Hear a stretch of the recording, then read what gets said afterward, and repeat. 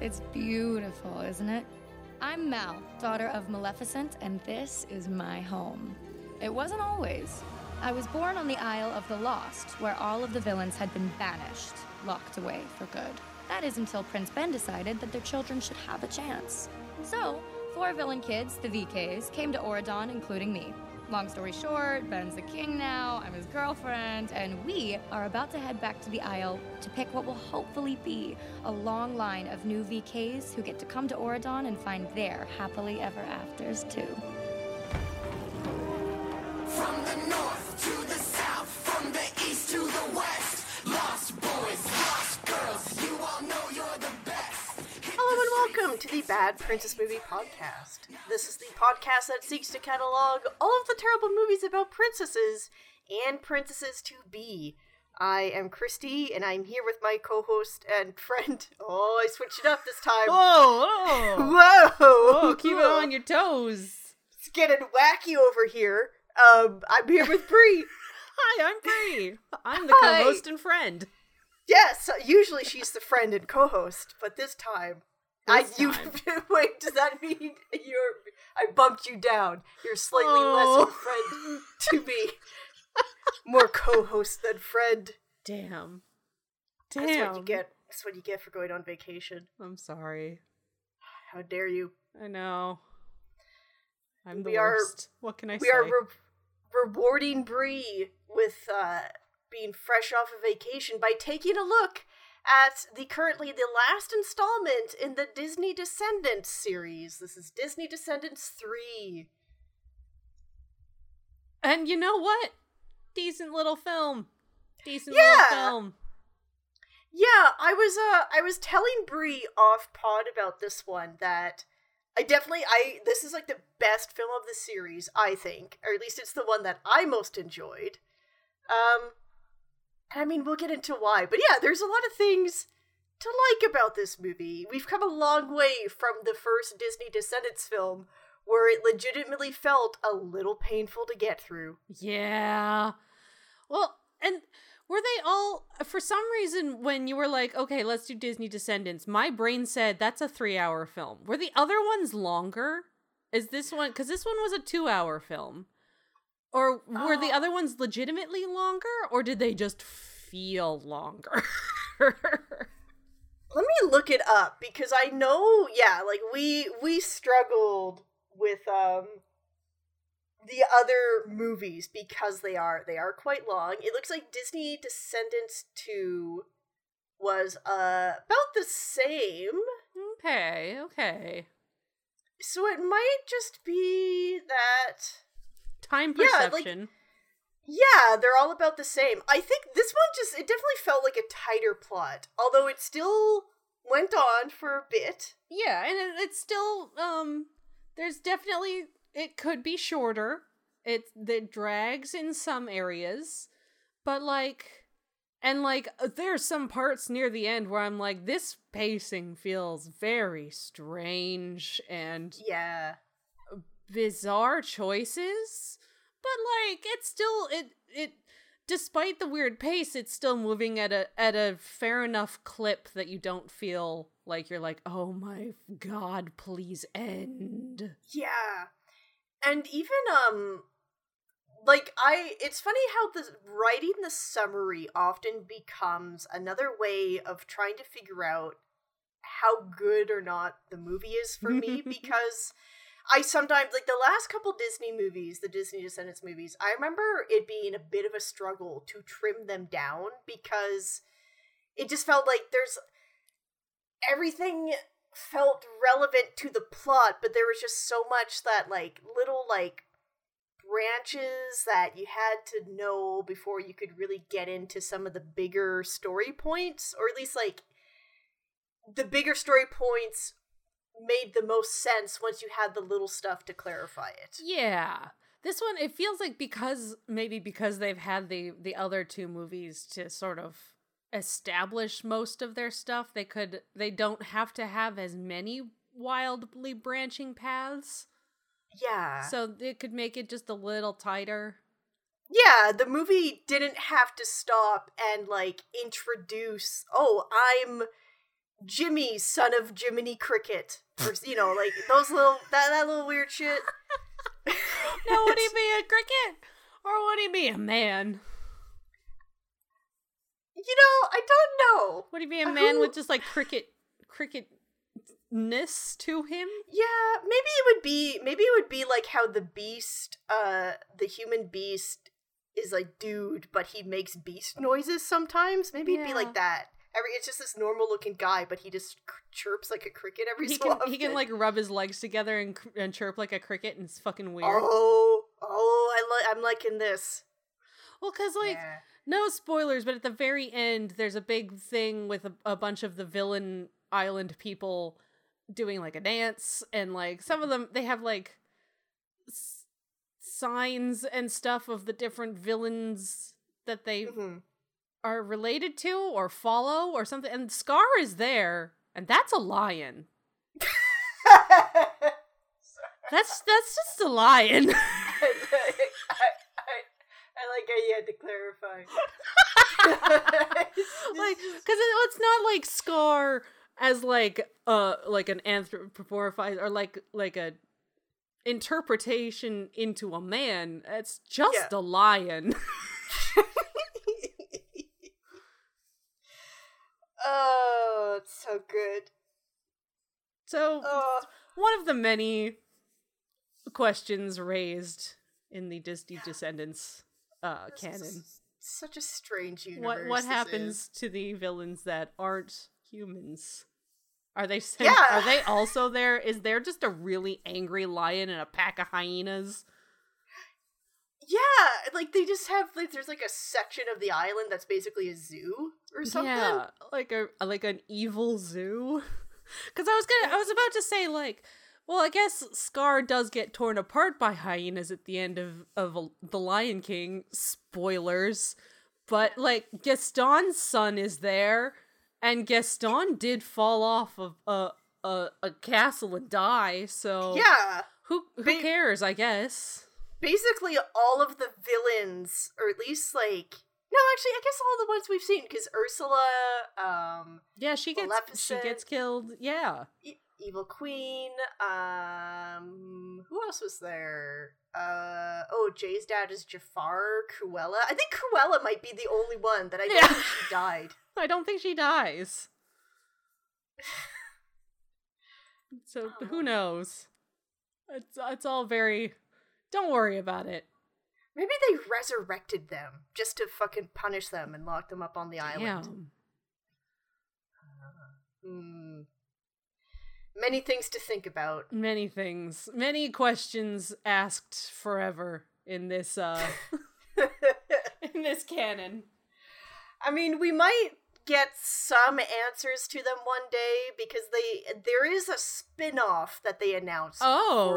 Yeah, apparently, it's called Descendants: The Rise of Red, so it's going to be focusing on the daughter of the Queen of Hearts. Okay. I don't think there's been much detail released about it. I know that so Brandy played Cinderella in there was like a live action version of Cinderella that Disney put out in 1997 based on the Rodgers and Hammerstein musical. Yeah. And so apparently she and Paulo Montalban are reprising the roles as Cinderella and King Charming for that. For the spin-off. So which I guess means that in the Descendants series, Chad is the son of Brandy and Paulo? Sure. I say that because Brandy's Cinderella was so nice. I mean, I guess like the original Cinderella was nice too. But like, how do you get such a nice person? How do you end up with Chad? How do you end up with Chad? Yeah, how does this work? I feel like Brandy wouldn't take that. Yeah. Who knows? Question mark. Maybe Chad won't be in that film. Maybe. Well, they'll just be like, forget that Chad exists, please. Don't worry about it. Don't worry about him. Don't worry. Something for us to learn about in the future, maybe, whenever that film comes out.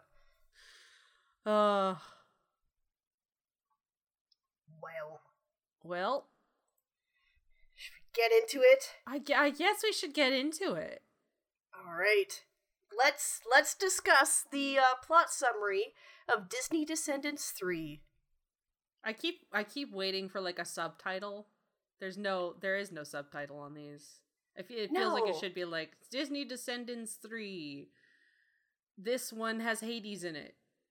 Oh, spoilers! Spoilers! Okay, go. Take us away, Kristi. Okay. It's good to be bad, and we proof of that. Used to be lost, now we're on the map. Used to steal stacks, now we're getting... The film begins and we see that Mal and the other villain kids have finally made good on Prince Ben's pledge to bring more kids from the Isle of the Lost to Auradon. The new kids selected are the twin sons of Mr. Smee, the granddaughter of Lady Tremaine, and Celia, the daughter of Dr. Facilier. Just as Mal and the others are about to return to Auradon, Hades, the former ruler of the underworld, appears and attempts to escape. Mal is able to stop him, but she's shaken by the close call. Not helping things is the fact that Mal's rival, Uma, is still on the loose after escaping the Isle in the previous film. Thankfully, Mal gets a pick-me-up in the form of Ben proposing to her, which she happily accepts. Everyone is thrilled at the news, save for Ben's former girlfriend Audrey and Audrey's grandmother Queen Leah. Queen Leah bitterly chastises Audrey for losing Ben to Mal. A lifetime of plans gone. Our family status gone. Audrey, you were supposed to be his queen, and you let him slip through your fingers. Your mother could hold on to a prince in her sleep. Don't you think I feel bad enough already, Grammy? Pushed to a breaking point, Audrey decides that if the people want a villain for a queen, she'll be that villain. Audrey breaks into Auradon's Museum of History and steals Maleficent's scepter, transforming herself with its dark magic. The next morning, the news of the scepter's theft and Hades' near escape is causing a lot of concern. Thinking it's become too dangerous to risk opening the barrier around the Isle of the Lost, it is proposed that the barrier be closed forever. Surprisingly, Mal is the one who proposes this, seeing it as her duty as future queen to guarantee the safety of Auradon. But you know what this would mean? All those kids. Are you prepared for that? I know what it means. And no, I'm not prepared for it. I just think that we have no other choice. Son. Mal's right. I just don't think that we would forgive ourselves if something terrible happened. Knowing that the other villain kids would disagree with her, Mal keeps her decision to herself for the time being. Shortly after, Mal is confronted by Audrey, who tells her it's time for payback. She casts a spell on Mal, turning her into an old hag before disappearing to cause more trouble around Auradon. Mal's friends arrive, and Mal explains that the only thing more powerful than the scepter is Hades' Ember, which means that they'll have to journey to the Isle of the Lost to try and take it from him. While the villain kids are making their way to the Isle, Audrey crashes Jane's birthday party at the Enchanted Lake. Audrey casts a spell, making everyone there fall asleep, but Jane manages to avoid the spell by diving under the water of the lake. Audrey then appears to Ben, saying that she'll free everyone from her spell if Ben agrees to marry her. Ben avoids responding to Audrey's proposal, which sets her off. She casts a spell on Ben and turns everyone who was left awake in Auradon to stone. Sleeping is too good for you. Sleeping is too good for Auradon.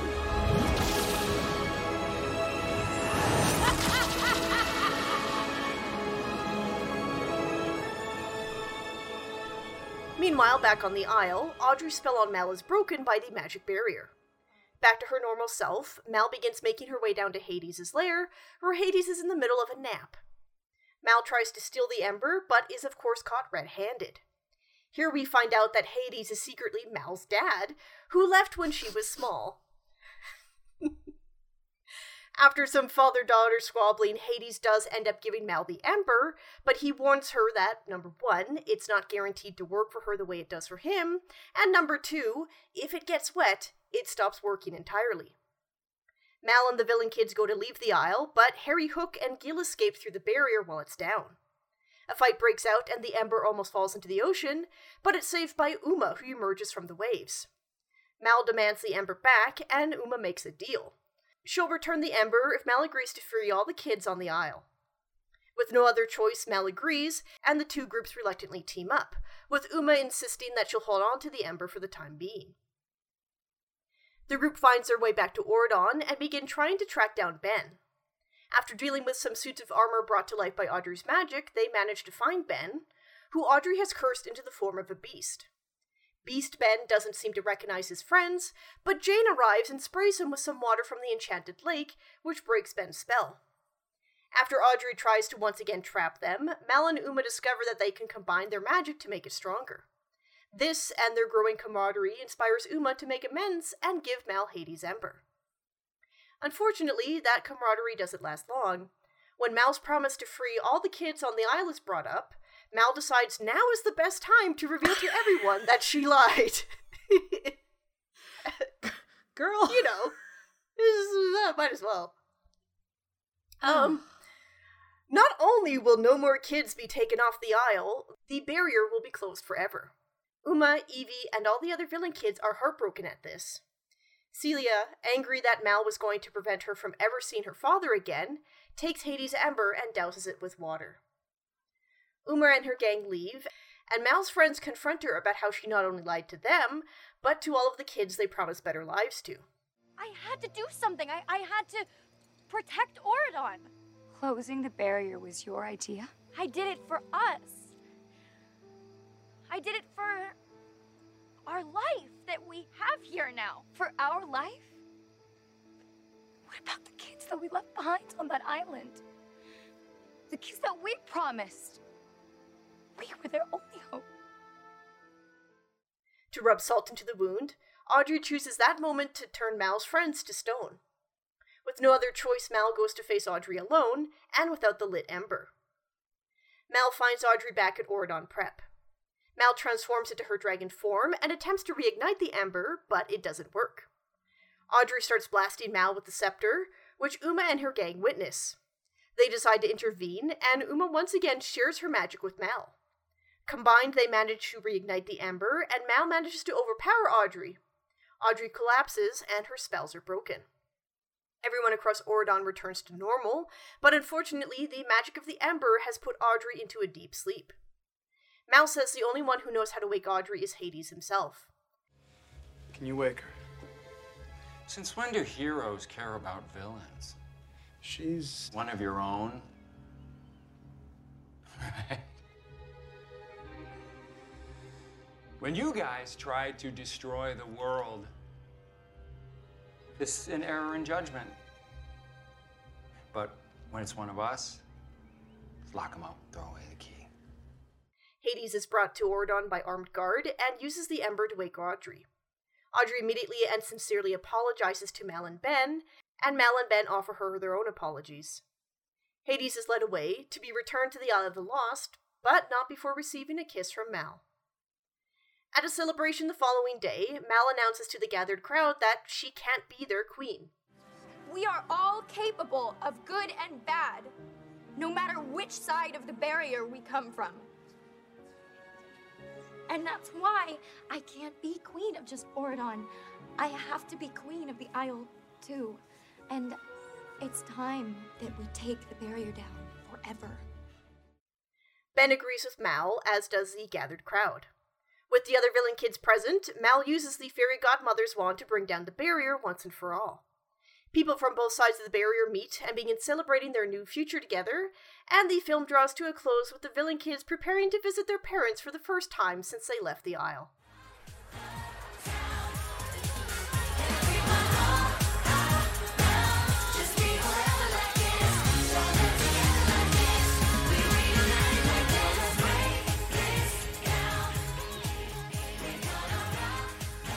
Isn't Mal's mom still a lizard? Yes. Okay. Thank you. She is. Yeah. Okay. All right. So yeah, no. they don't. Yeah, we never worry got to about see it. Maleficent. If you remember, in Disney Descendants 2, we did get to see Maleficent as the lizard, and Mal put her mom in a little box and then took her back to the island when she was having her, like, crisis of, I'll never fit in Oridon. Oh, did she? I forgot that she brought her back.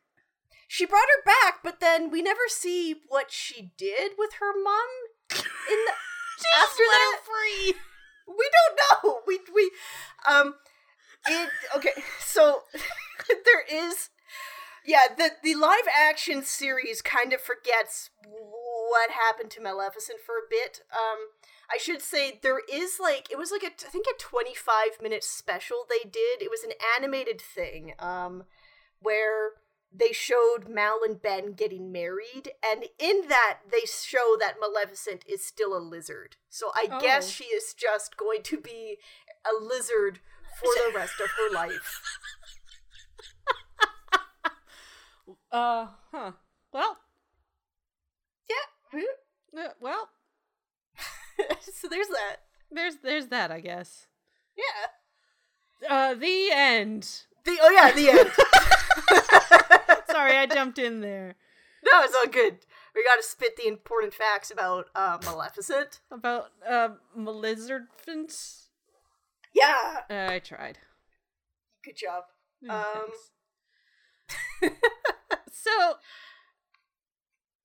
So that bit at the end there where it's Mal chooses this moment to be the prime opportunity to come clean was definitely the most bizarre choice, I think. Yeah. There's no reason for her to admit this in the moment. It's just like she senses that the movie needs some additional conflict. But it really doesn't. I know. It's just it makes zero sense for her character. I don't understand it. I think it's supposed to be like she's just so torn apart by the guilt that she has to come clean. Maybe, I guess.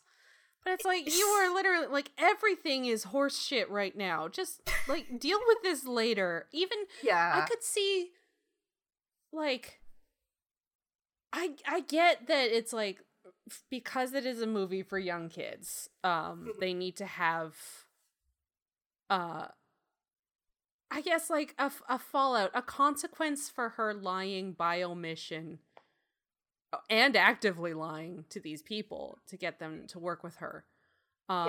So it has to get addressed, but at the same time, this could have been something like no one knows about it except Ben and the king and queen, or I guess the former king and queen, whatever. Beast and Belle and the fairy godmother are the only people who know. So, like, this could have been a private conversation between them later. Like, she literally didn't have to tell anyone anything. This could have been dealt with privately later. Yeah, because, like, I sincerely doubt that Ben would have, like, said something in front of her friends. Yeah. You know? Yeah. Even if it was just, like, I was wrong, Ben, like, or something, like, anything that could have just been, like, a private conversation, anything. But no, well, and we decided we needed to have this conversation in the dark, in the woods, as we're heading to try and defeat, Audrey or whatever. Yeah. Just for some conflict, and then a really weird I Want song from Mal.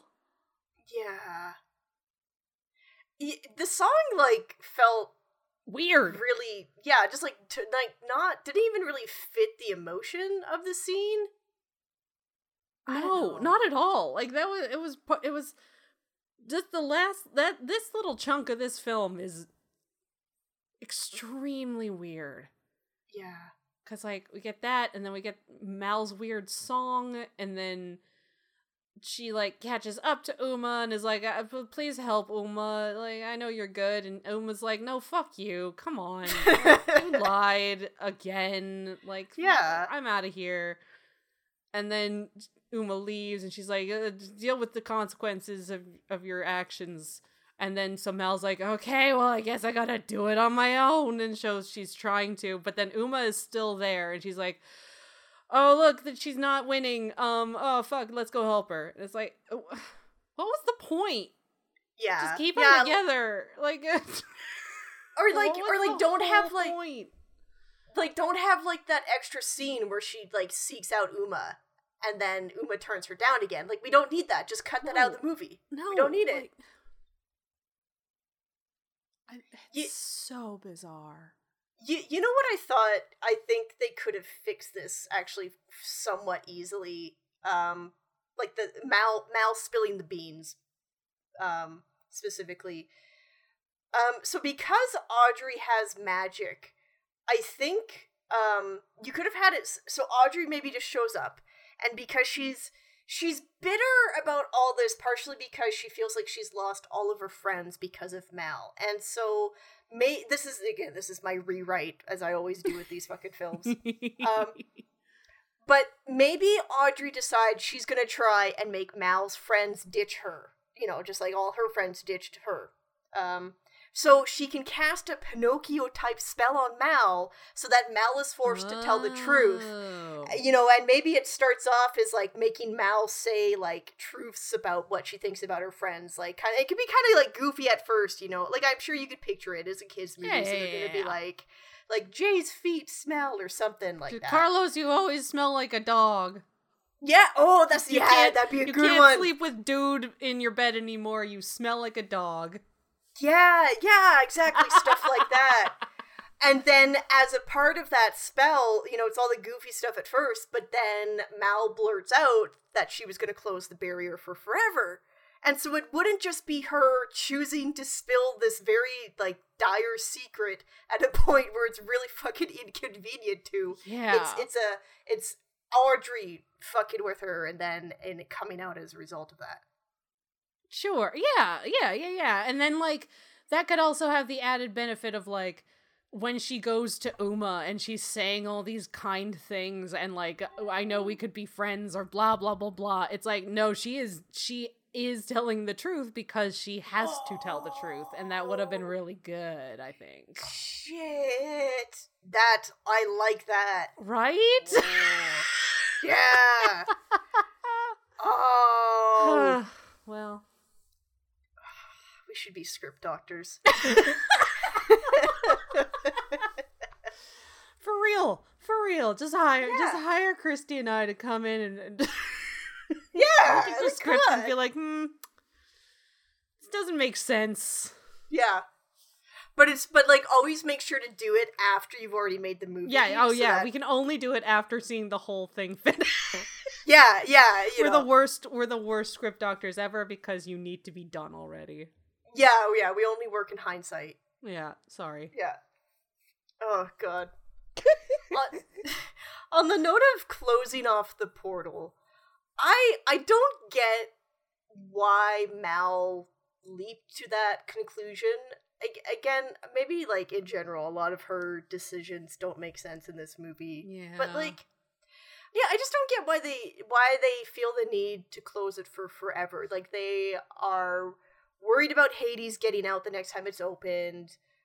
There's, like, the stuff about Uma, I guess. I get that it's shaken them up, but just keep the barrier closed for a little bit, and then maybe think of another approach. Like, it's not like you have to keep opening and closing the barrier. You could just leave it closed for a little bit. Well, you have time to think. You have time. You have, like, they have evil magic. Sure. Yeah, all right. You also clearly have, like, the thing that is baffling me as I think about it is, like, okay, so they used all this magic to make this big old barrier. Why are they, like, yeah, it would be bad if a bunch of villains got out and started running amok, but, like, clearly they have enough magical what's-its to, like, stop them. Yeah, well, it makes you wonder, how did they lock them up in the first place? Yeah, like, how did they manage to corral a bunch of hyper-powerful evil people onto an island and then put a dome over them? Yeah. Well, and, like, Hades himself, like, he points out he was a god. Yeah, like, how the hell did they get Hades in there? Yeah. It's fucking Hades, god of the underworld, like, Greek pantheon shit. Like, he's what? It makes no sense. And, like, granted, the film itself, there's you know, one or two things that don't quite just one or two line up, but, like, man, like, yeah, I don't understand. I don't understand. That's the subtitle of this movie. There you go. We found Disney it. Descendants 3. I don't fucking get it. Yeah. But yeah, it just seems it's such a knee-jerk reaction that they had one bad experience closing the barrier, and then Mal decides, well, we just can't open it again. And, like, how about this? How about next time you go, you don't, like, you close it after pretty timely. You don't, like, have your little song and dance as you're leaving. Yeah, maybe if you cut out the dance sequence, it wouldn't be a problem. Yeah. Or, like, just have, like, a bunch of guards and not just a bunch of, like, young adults in a limo picking these people up. Like, there's... Oh, the lack of guards on any of the royalty or any of the people in this whole universe is very silly. Yeah. It's almost shocking when you see the guards at the end of the film escorting Hades, because it's like, wait a minute, you had a fucking... You have those? Why did you not use them before? Oh, man. Oh, God. Oh. Alright. Let's get my note. I have a lot of notes on this one. Yeah. Oh, yeah. So, Hades being on the island. Mm-hmm. We were just touching on that again. He was a god. He was a god. Like, that opens up, like, there's again, I know, I believe we've talked about it for the other two movies as well, but, like, the breadth of the villain-ness of these people is so wide that we've got, like, Cruella de Vil, who is, you know, she's a villain. She's not a very nice lady. She likes to turn dogs into coats. Evil, not great. Mm-hmm. Then we have Hades, god of the underworld. Is, like, fucking Chernobog from Fantasia in there too? Like, do they just have the fucking devil in there also? Like, yeah. Well, and there's also, it's like you said, there's such a wide berth, because we see Lady Tremaine in this film as well. So she's, like, undoubtedly a terrible person, but she's not literally the devil.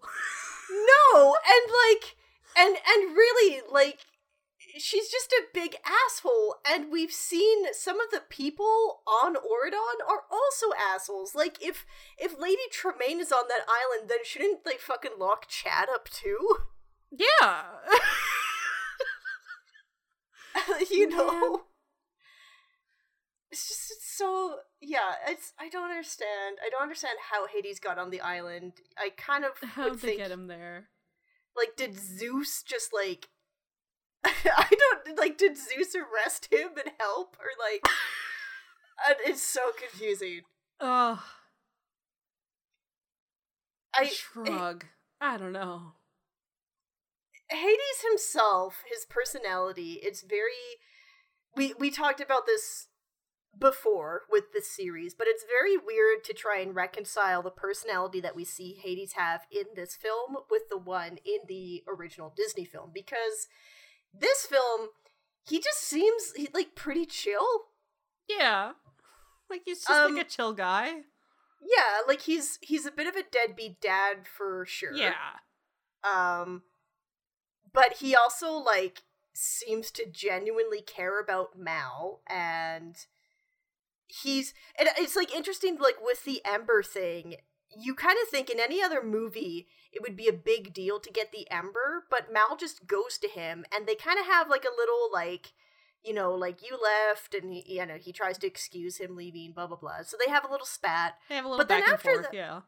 After that, he just gives her the ember. Yeah.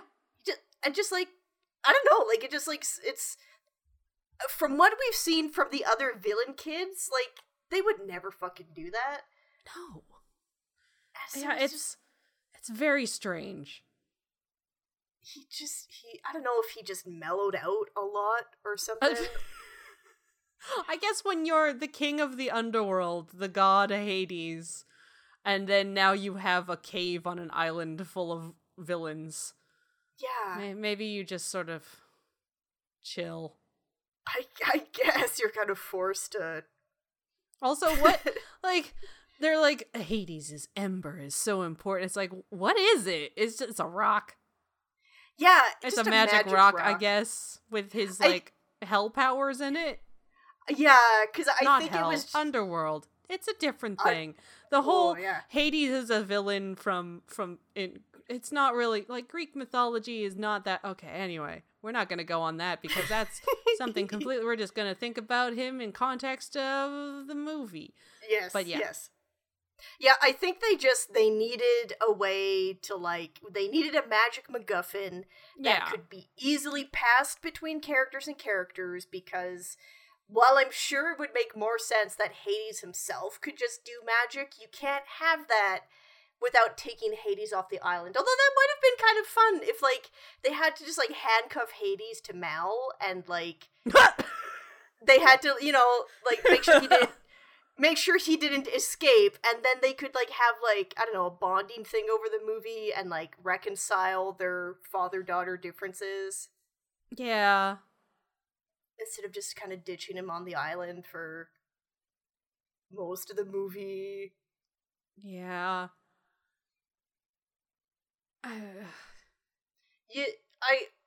One thing that's kind of funny to note, did you ever watch the TV show House of Mouse back in the day? I don't think I did.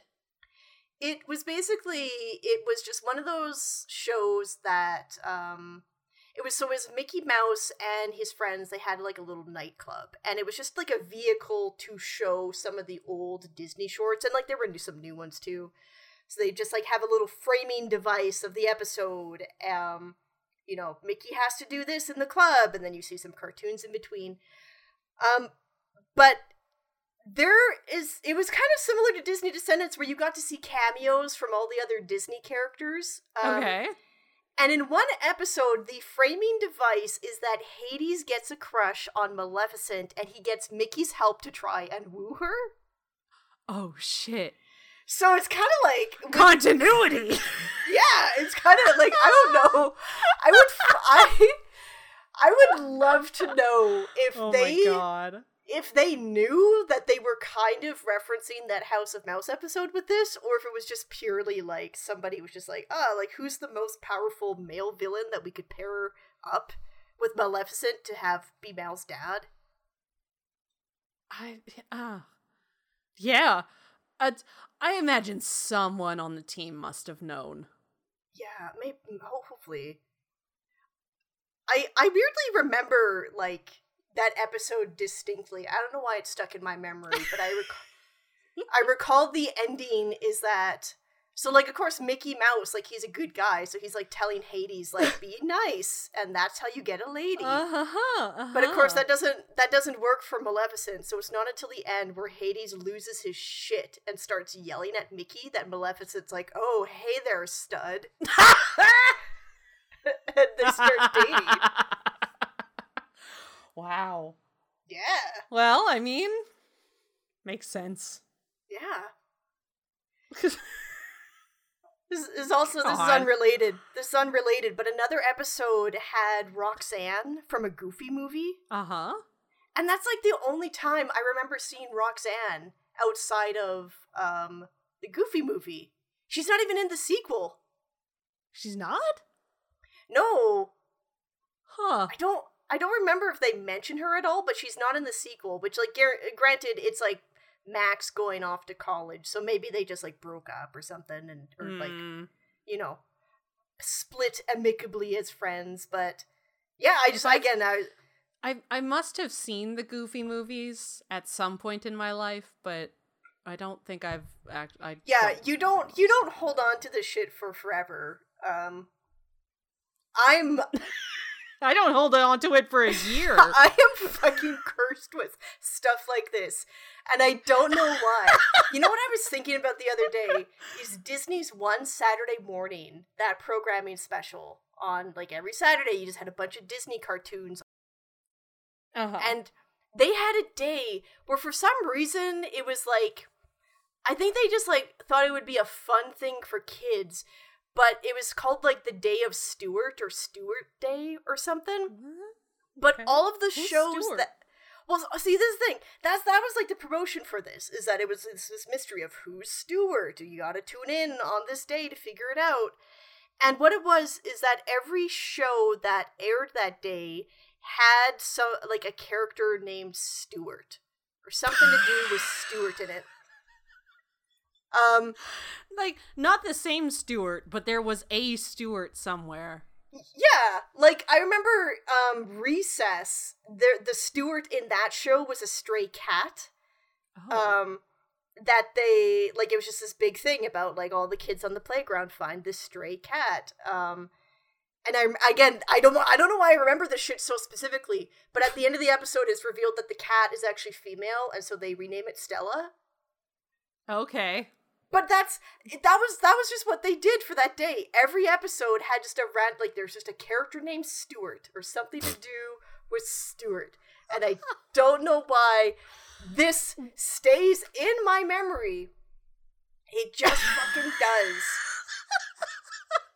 But it's on every episode. It was like an episode of Doug. I think it was Pepper Ann. They had just there's something to do with Stuart.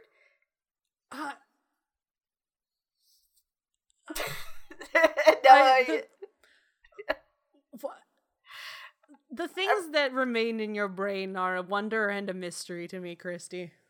Okay, I'm really glad that I have this podcast so that I could at least fucking curse other people, you know, and just like, because there's nobody fucking talking about this. Nobody's talking about the Stuart Day on fucking One Saturday Morning. Like that aired like what, like fucking 25 years ago? I don't fucking know. Oh, I'm too old. Oh my god. Help. Why is my brain like this? Kristi, your brain is a wonder and a treasure. And yet, I can't do basic math.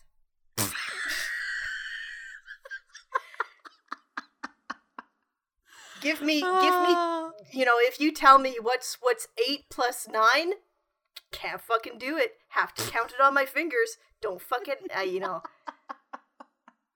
Don't ask. Stop asking me these things. Don't ask. And if you ask, don't look at me, because I'm going to pull out my calculator. Fuck you. Yeah, or just don't even look at me in general, because even if I have that calculator, just, like, the shame that I feel having to fucking punch in 8 plus 9, it just make me fucking burst into flames in front of you. Oh. That's not what my brain is designed to store information about. It's about weird fucking cartoons that I saw 20 years ago that don't matter and never will. Oh. So, Disney Descendants 3. So, Disney Descendants. Okay. Alright. Okay. Let me look at my notes. I didn't remember who Audrey was. No! I mean, that's fair, because she doesn't... I don't remember if they even mention her in the second movie. They must have some point. They must have, but like... I don't know. She's not in the second one. I enjoyed what they do with Audrey. Yes. Because it's...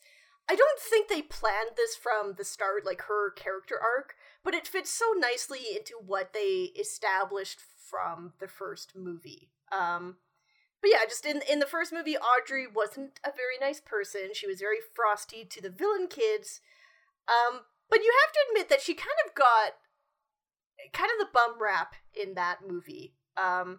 her boyfriend publicly dumped her in front of the entire school, proclaiming his love for the daughter of the woman who caused a major trauma for her family. Yeah. And as Audrey points out in this film, Mal used a spell to make that happen, and Mal never received any kind of punishment for it. Not even from Ben. Ben, in that first movie, just assumed that Mal did it because she had a crush on him, and he was super chill about it, despite it being real fucking creepy to have somebody slip you a love potion. Yep. So yeah, and they never really properly address that, or, like, Ben, dumping Audrey, and again, she wasn't a nice person, but that still doesn't mean that you get to be nasty to her. Yeah.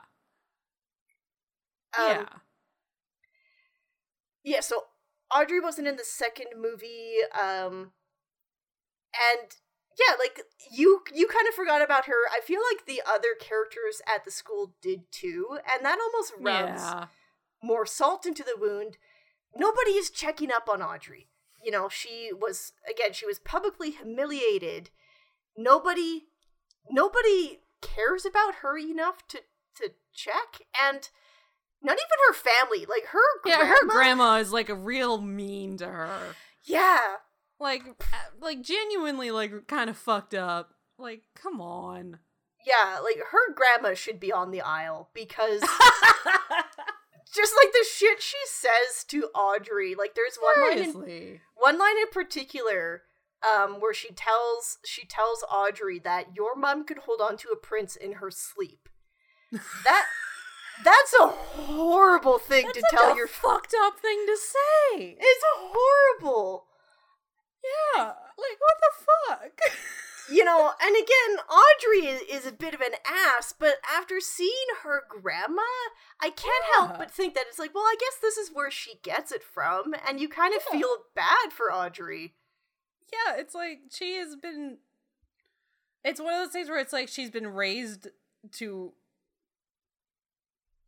like, have this be valued above all else, and then, like, it is taken away from her. And yeah, you know, she's not a nice person, but also, like, man, sometimes you're a product of your upbringing as well as, you know, like, it's... Yeah, well, and that's what it feels like, is Audrey in the first movie, it felt like she was nasty to the villain kids because she was a nasty person. That's how it came across. Yeah. Like, look at how everybody else is giving them a chance, but not Audrey. In this film makes it feel like Audrey is the way she is because she was raised by somebody who pressured her and told her, like, kept emphasizing that I guess Audrey's grandma is just very fixated on the status of Audrey marrying Ben. I don't quite get how that works. Like, you're still a queen, you're royalty, but yet she's very, like, just makes these comments about them losing their status because Audrey and Ben aren't together. Well, and she's queen, but of where? Very... Again, there are many points of this whole universe that are mysterious. Yeah, I don't make a whole lot of sense. I don't know if it's meant to be, like, all the other royals kind of gave up their, like, ruling abilities. Like, maybe they're just figureheads now, and Ben is the only one with actual authority, and that's why she's like, oh, well, we all voted to have the Beast be our king, but I'm gonna get my granddaughter to marry his son, and then our family will be on top again? I don't know. It's all... The geopolitics of the Disney Descendants franchise is confusing at best. Baffling. I have to mention Audrey's song specifically, the Queen of Mean, because it is my favorite fucking song in this entire goddamn series. I never thought of myself as me. I always thought that I'd be the queen.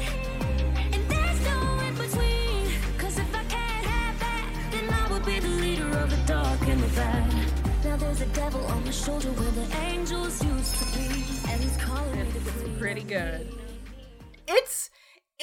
It really hits the spot because so many of the songs in this goddamn series, number one, they go on for fucking ever. Yeah. Number two, they're more like focused on being a show-stopping number in that it's like, look at all the dancing and the cool flips we're doing. Yeah. There's a few songs that are meant to be more of an emotional piece, like the character is singing their feelings, but they feel very few and far between. But this is a song. It's a nice emotional moment for Audrey. The story continues in the song. We don't stop and just watch dancing for 5 minutes. Which, I mean, to it's good, and it's also like, I guess I enjoyed this song, but I was also incredibly distracted the entire time it was going on. Yeah, what was distracting? I was sitting there thinking, why is there one fucking guard for this whole place? Yeah. There's no alarms. There's barely an obstacle to getting your hands on all of this incredibly dangerous, powerful magic shit. Yeah. Like, she literally strolls in there, doesn't matter, like, just takes it. Just takes the shit. And everyone's like, oh my god, it's all been stolen. Oh, it's a disaster. You had one guard. Yeah. And, like, in the first movie, when they had a whole, like, breaking into the museum thing, too. Yeah. But in that one, they had access to magic, and they... Yeah. You know, Audrey just strolls in while he's having a nap. Yeah, it's like... So I was gently distracted during her song, thinking about what the fuck, how did this happen? Yeah. Yeah. Oh, I was into it. This is the only song that every so often I'll get it in my head and I'll go watch it on YouTube. The other songs in this film are just like fucking gone. And as we've established, that's an achievement for my brain. For you, that's an achievement. For me, that's every day. For you, that's something special. Yeah, it's a wonder that you remembered that this film was a musical. But I really liked Audrey in this. I liked, it's an obvious message, but I do like that we see that, as Mal kind of puts it at the end of the film, you aren't automatically good just because you're on this side of the barrier, Yeah. Shit happens to everybody. In Audrey's case, the shit that happened to her pushed her into making some bad decisions. Yeah, it's almost like no one is at their core inherently good or evil. Yeah. And it's very obvious, but it's a good message to really spell out for the little kids. Yeah.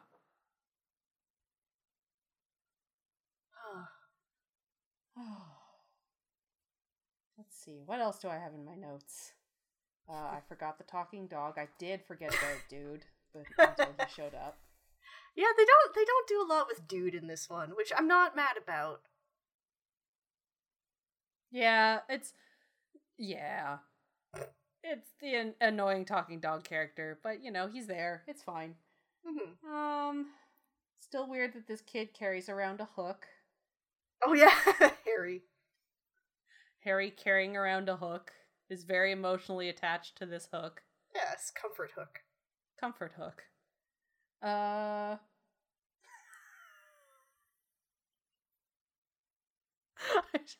have on this page written in very large letters, my god, laughing my ass off. He's fucking rum tug tugger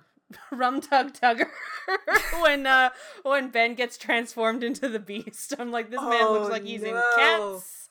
I did not think of that. Oh, that's great. I did not make that connection. He looks like he's in Cats. Yeah. Oh, that's that. I saw that movie in theaters. It was. Oh, so did I. that was a magical experience. Oh my god. I hope one day I just want to force more people to watch it with me. That's not a different subject. Go watch Cats, everybody. It's bewildering. Yeah, it was something special to watch that one in theaters, I think. Yeah. Like, that was the last movie I saw before like everything sort of went to shit. Shut down in 2020. Yeah. So it was very much like like, what was the last film you saw in theaters before? And it's like, Cats, 2019, yeah. baby. For me, so Cats was the second to last movie I saw in theaters. The last movie I saw in theaters was Sonic the Hedgehog. Sonic the Hedgehog, yeah. So many people, it was either Cats or Sonic. Yeah. Just beautiful. Beautiful. Oh, I love it. Oh, so good. But yes, Beast Ben. So silly. I like that they did this with Audrey. I think it was fun that we got to see her kind of doing her own spin on some of the stuff that the original villains did. Although I guess it's more, in this case, it's the Enchantress who... Is the Enchantress locked up on the island? Because she's going around... I don't know if she was a villain. No, but like she turned him into a beast, and that seems like a dick move. Yeah. Like if Lady Tremaine's on the island, I feel like you could make a case for the Enchantress being put on there too. They'd have to catch her first, and she can disguise herself as whatever, so yeah, maybe they just couldn't find her. Maybe. But I liked so you had Audrey turning Ben into a beast. You had Audrey crashing Jane's birthday party a la Maleficent, which that one was really fun. Yes, yeah. And then turning Mal into an old hag for like 5 minutes of the movie. Yeah. Which like is fun in theory, but it's so easily solved that again I'm like, why did you bother with this? Why did you do this? I think it was just for the visual gag of her looking like the old crone. I think so. I just like, I don't know. It just... I know. Yeah, no, I'm not justifying it. I'm just trying to find like an answer. It was pretty great in that, so they use like motorcycles to get to the Isle of the Lost. They bewitch them to fly over the water. And so we get Mal in her motorcycle outfit, but also with the old crone makeup. The old lady makeup. Yeah, and she's like... she can like barely hobble around and walk as this like old crone, and then the next scene you see her and she's like in her motorcycle gear on a motorcycle just barreling around. It's like, all right, okay, sure.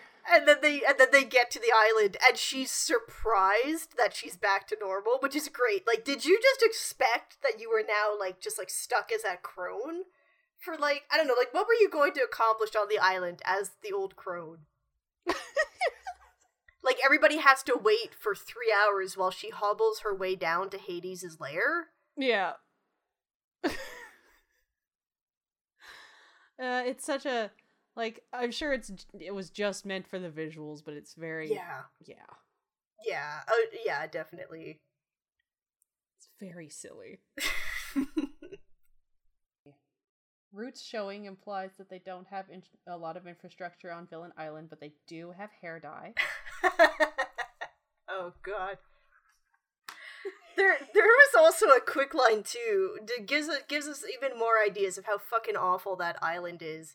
Is that some of the kids that they bring over, they start eating Jane's birthday cake, and they very matter-of-factly compliment how the cake doesn't have any dirt or flies in it. Yeah. It's like, oh my god, these poor children. Jesus Christ. Like, it's incredibly, like, the more you learn about it, the more intensely fucked up it becomes. Like, it starts out as fucked up, and then the more you learn, it's the worse it gets. Yeah, like, this is just terrible. God. Do we want to talk about the new kids? I know they don't get much screen time. Yeah, they don't really get much screen time, but yeah. You have Mr. Smee has 2 twin boys, and then you have Lady Tremaine's granddaughter, and them and Celia get selected to come to Oridon, and Celia's like the plot relevant one. Yeah. But like, which I do enjoy that they brought in that, like, Dr. Facilier is there. Yeah. And he's a fun villain. Yeah, I liked him a lot in Princess and the Frog. His Friends on the Other Side song is a favorite of mine of, like, recent films. Yes, like, it's just so much fun. The like the effect they do, or the animation when he's partially in the smoke, and that makes that mask kind of appear over his face. It's fucking so great. Cool. That it was, when I saw that one in theaters, that was the highlight of the film for me. Absolutely. For sure. I really like how in this film, because with the other villain kids up until now, most of their parents, we've seen that they have like a really shitty home life on top of being trapped on that island. But it was really nice to see with Celia, like she has a really good relationship with her dad, and her dad seems to like love and genuinely care for her. Yeah. So it's like I don't know, it was just really nice to see, just from like an emotional standpoint, that at least like some of these kids have something. Yeah. It was also nice for the story too to see that yes, Celia wants off the island, but if it means never seeing her dad again, she would rather want it. Yeah, and we see that at the end of the film when because Uma ends up going back to the island, and this is before Mal reveals that she's decided against closing off the barrier. So Uma is going to go back because she wants to try and better the island. And Celia says she wants to go back too because she wants to be with her dad. Yeah, she's like, I wish I could be in both places at once, but like, if I have to choose, I'm gonna go back and be with my dad. Yeah. Yeah. Just very sweet. Like, yeah. So, yeah, it's good to see that some, and same with the, like, Mr. Smee's kids, too. Yeah, like, yeah. Mr. Smee. Mr. Smee, he is a villain only, like, he's barely a villain.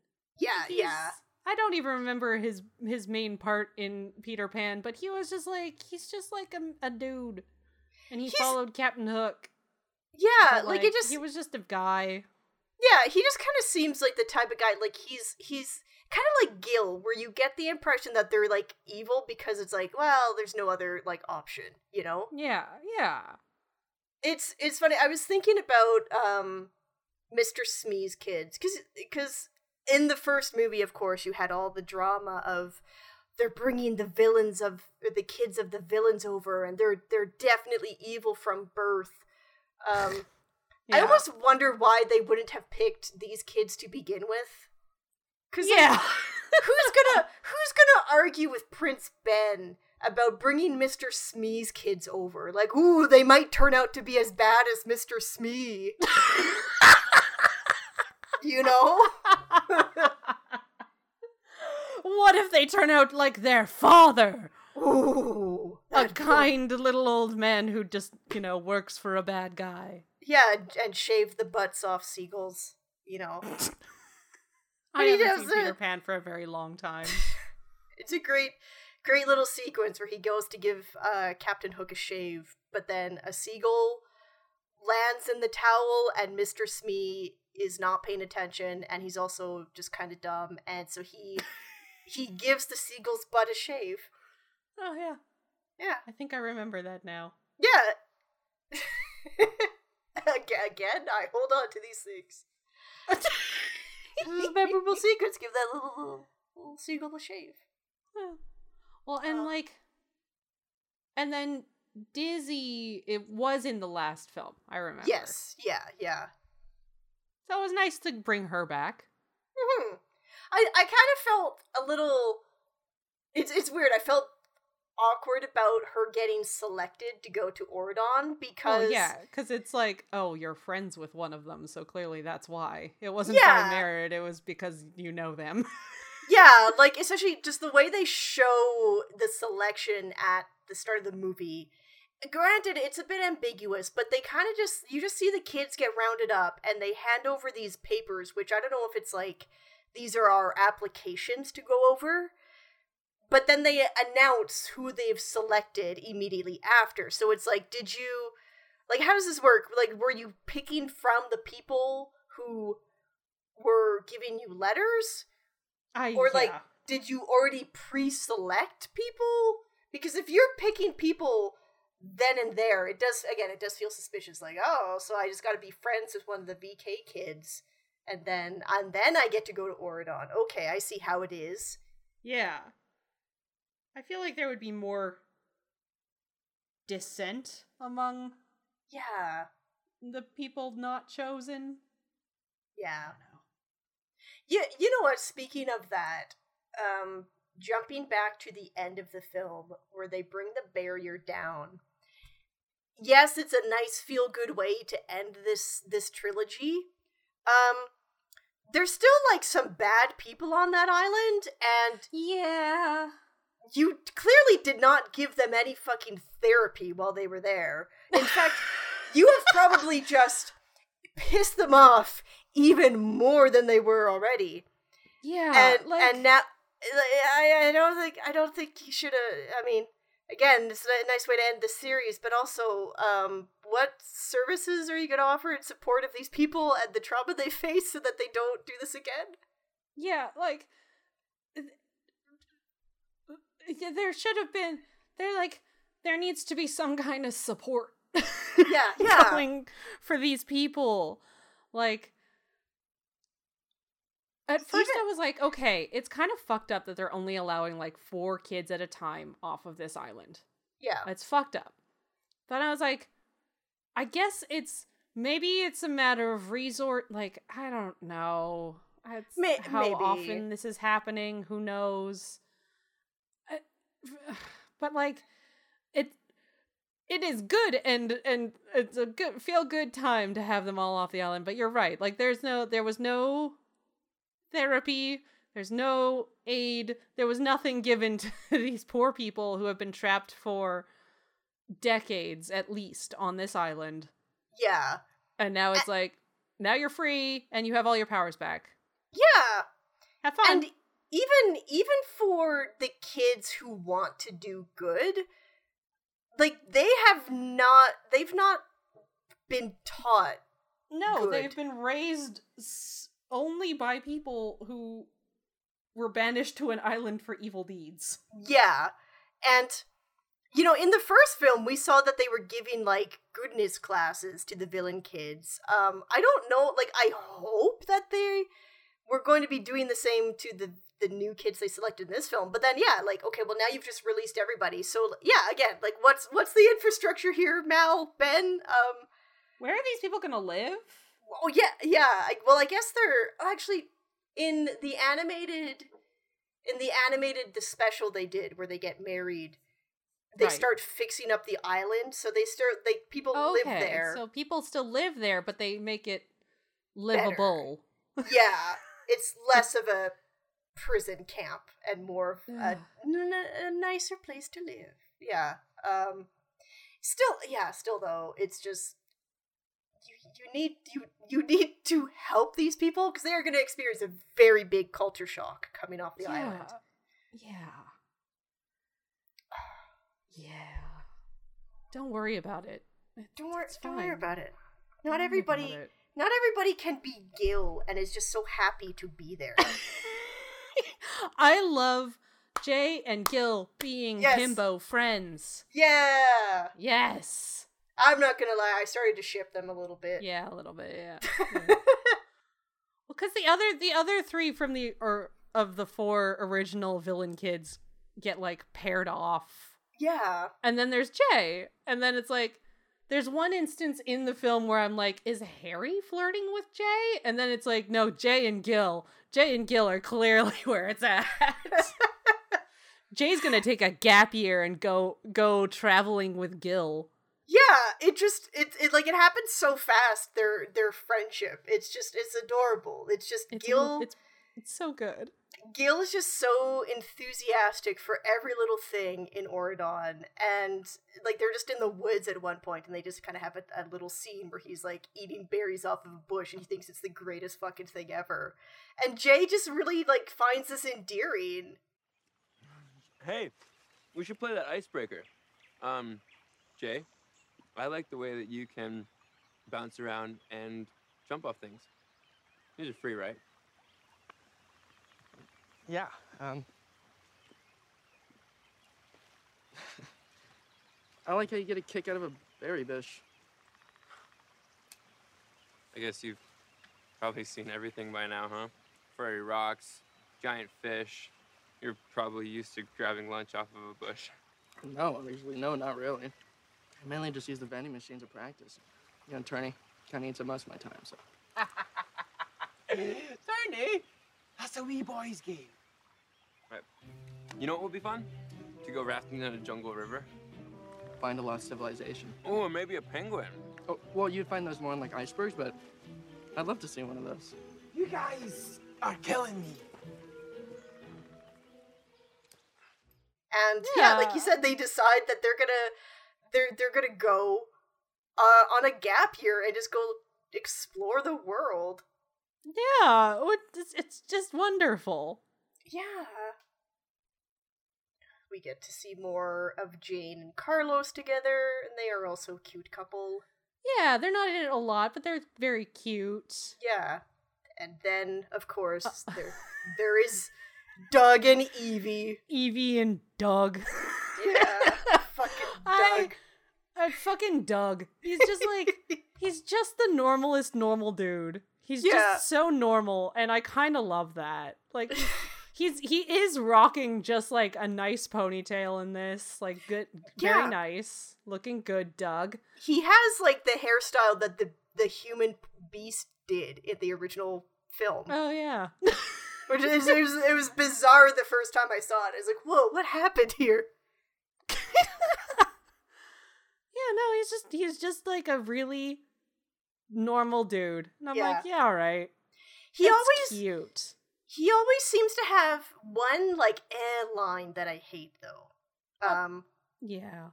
In this film, so Doug and Evie have this thing. They haven't said "I love you" to each other, and it also like they've never kissed. And so there's a moment early on where when Ben proposes to Mal, they kiss publicly. And Doug makes like a little comment about how it's more exciting than, their movie nights. Makes our movie night seem a little tame. I love movies. Me too. And I don't know, it just like felt like a weird thing to say where it's like, okay, but like if she's not ready to kiss you, dude, like that's just how it is. Oh, I didn't even clock into that, but yeah. Come on, man, be cool. It goes by quick. And then they have like a whole thing. Again, this is like another like where they kind of work the original movies into the story where they decide that Evie could probably wake Doug up by kissing him. Oh yeah. Yeah, when he's under Audrey's like magic spell, magic sleeping spell, they're like, you can probably wake him up because that's true love's kiss. That's how that works. Yeah, that should work. Yeah, and then she has a whole song and dance about, Yeah, because she's conflicted because she doesn't know if what she feels is love. She doesn't know if he loves her. Like, is it going to work? And it does. Yeah. Which it is a little bit like it's kind of a dick move, but it's also kind of cute because it does wake him up, and he like takes a second to like open his eyes. Yeah, and plays like a little 2-second prank on her, just to make her feel bad. I guess. Because I wonder how it works because he would have had to like be somewhat aware of what was going on for him to do that. Yeah, I don't know Maybe how he was just faking that entire time. Oh my god, that'd be what a fucking he was dick. Actually awake. Oh my during god, the whole song. Oh my god.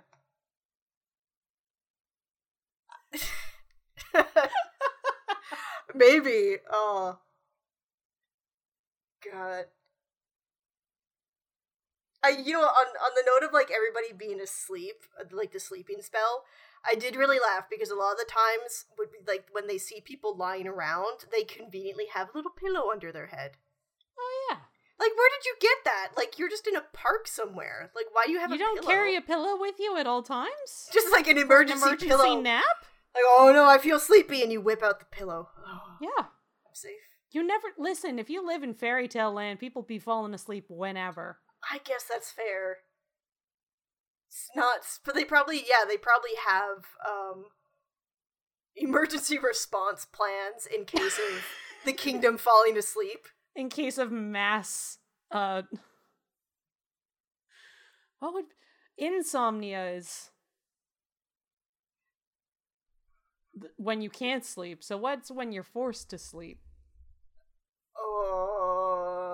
Narcolepsy? No, well, I guess narcolepsy is kind of different, but like mass sleep time, mass forced nap. Forced nap. Oh.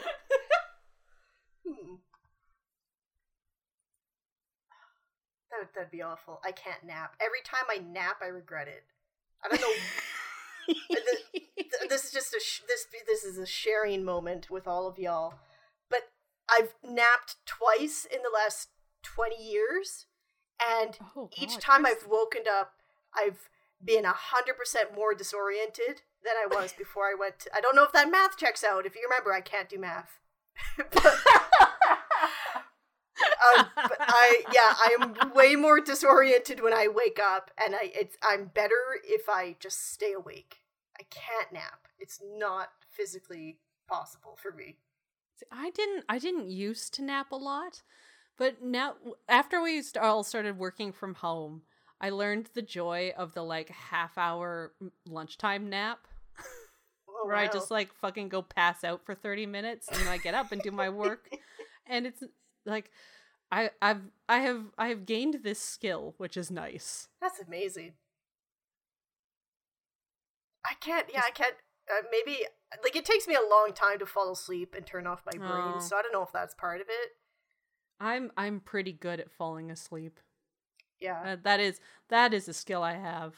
It is rare the night where I go to sleep and I'm, like, conscious enough to actually think, man, I haven't fallen asleep yet. Weird. Usually it's just like... I'm so mad right now. What the fuck?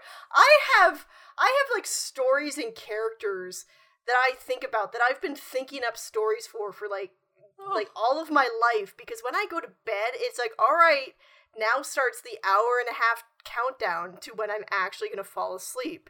And so I just start thinking of shit and just like, what the fuck? It's not fear. See, for me, it's like if I lie down to go to sleep and I'm like, oh, it's taken me more than 5 minutes, I'll start thinking about stuff. And then I start thinking, and then I'm like, goodbye, good night, I'm out. Good night. Good night, instantly gone. I had one night, the other night, where it's like, it took me over an hour to get to sleep, and I'm like, this is weird. This sucks. Yeah, it fucking does suck.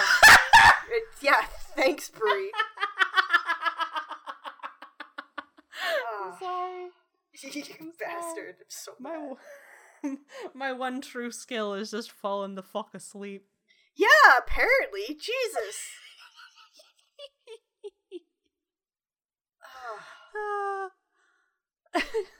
Well. Back to the movie. Oh, right, the movie. Okay.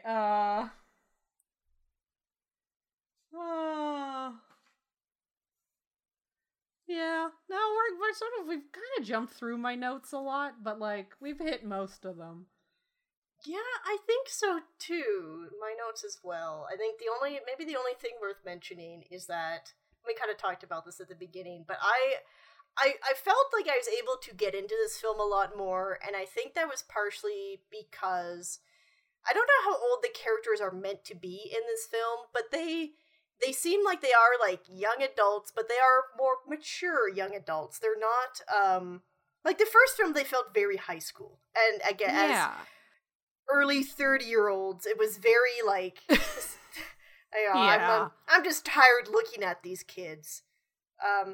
But in this film, they have a different vibe, where they feel a lot more mature. There's, like, still some bickering between, like, Mal and Uma, but it's not, like, it just feels different. It's not quite like the high school bickering. It's, like, we're adults and we're trying to get shit done, and we're getting a little snippy with each other, but they're still getting shit done.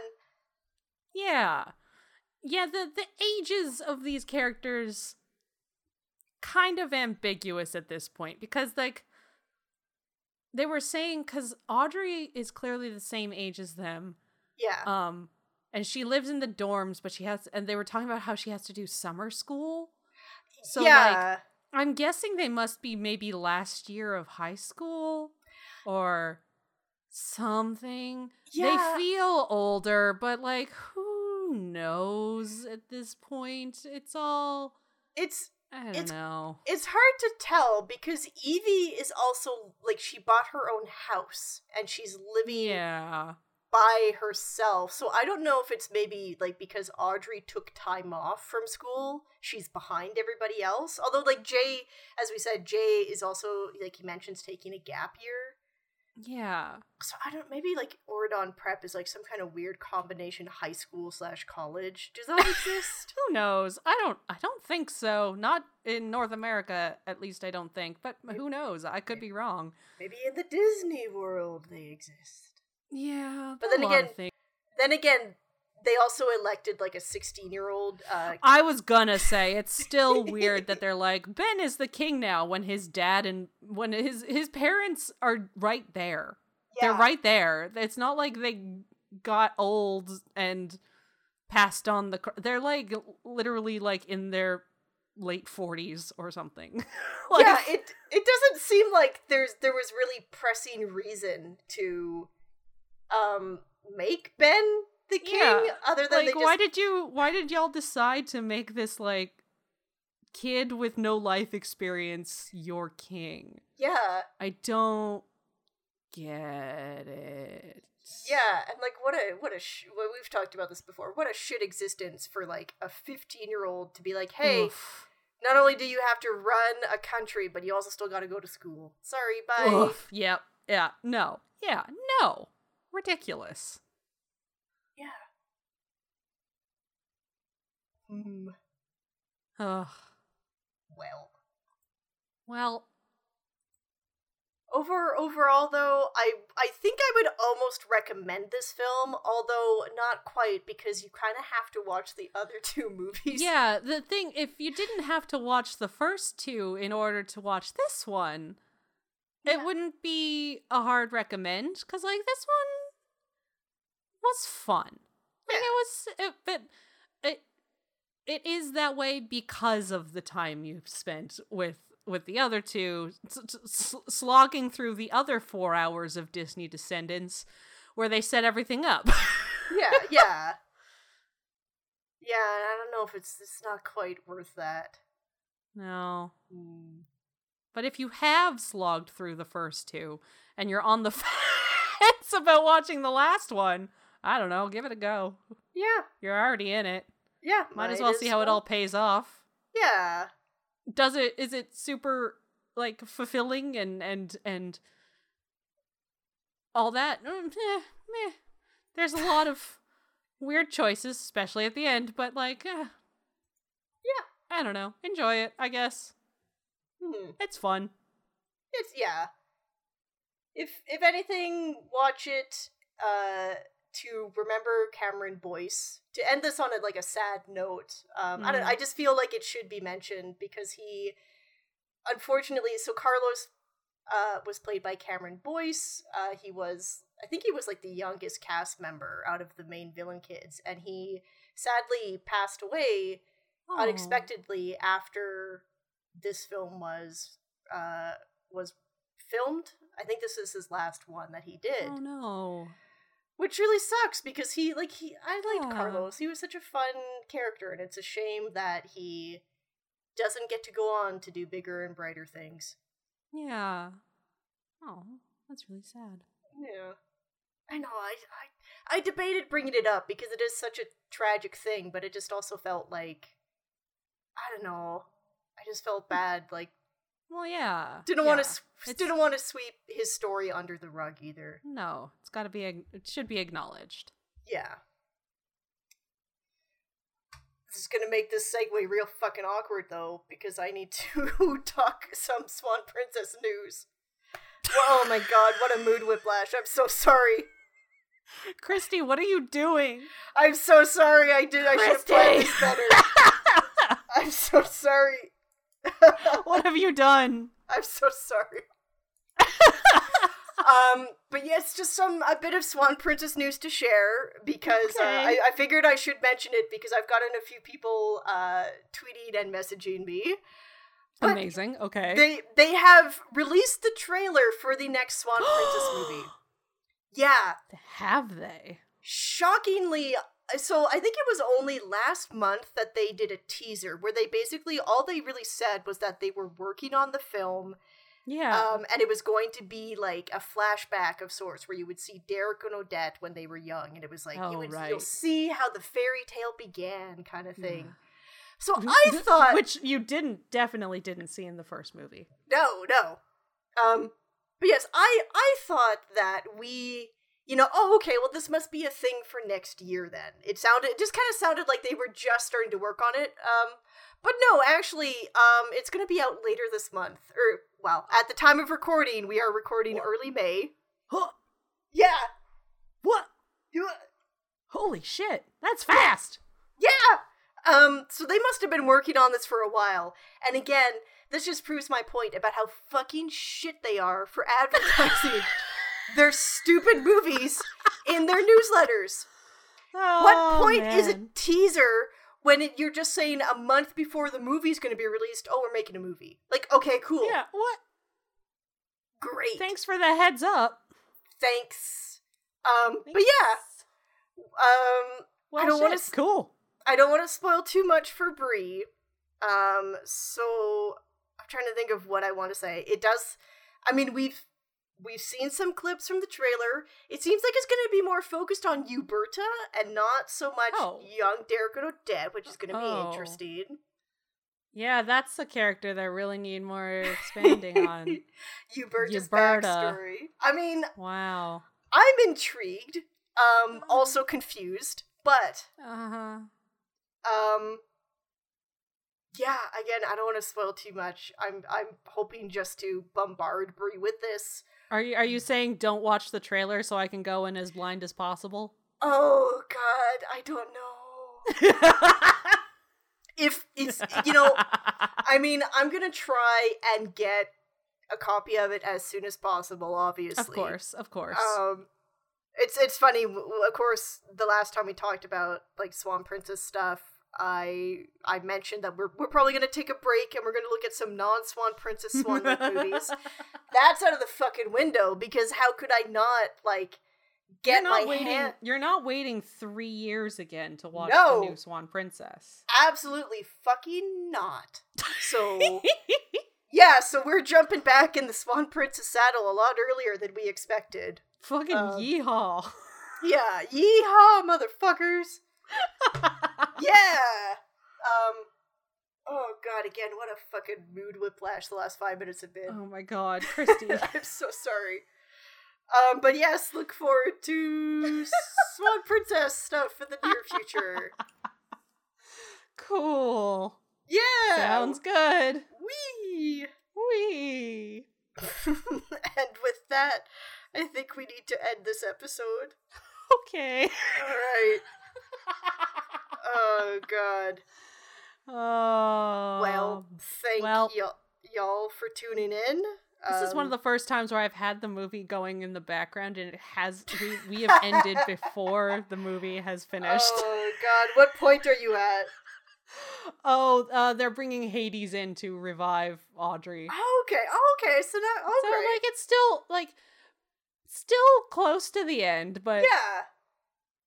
Yeah. I mean, that dance sequence at the end of the film went on for like 10 fucking minutes. Yeah, there's still at least another 15 minutes of dance sequence at the end here, so... Yeah. but good. Yeah. Yeah. God, these movies are long. All right. All right. Thanks everyone for listening. Well, if you wanna look us up on Twitter, yeah. We're on Twitter at badprincessmov. You could also send us an email at badprincessmovies@gmail.com. And you could also peruse the catalog of Bad Princess Movies at badprincessmovies.com. Thanks for listening, everybody. Thanks for listening. Oh, I didn't talk about Hades' wild wig that they put this man in. Oh, that's okay.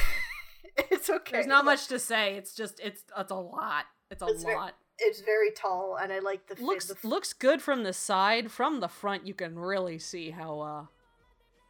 He kind of looks like the guy on the Slim Jims. Thanks, everybody. Thanks for listening. Goodbye.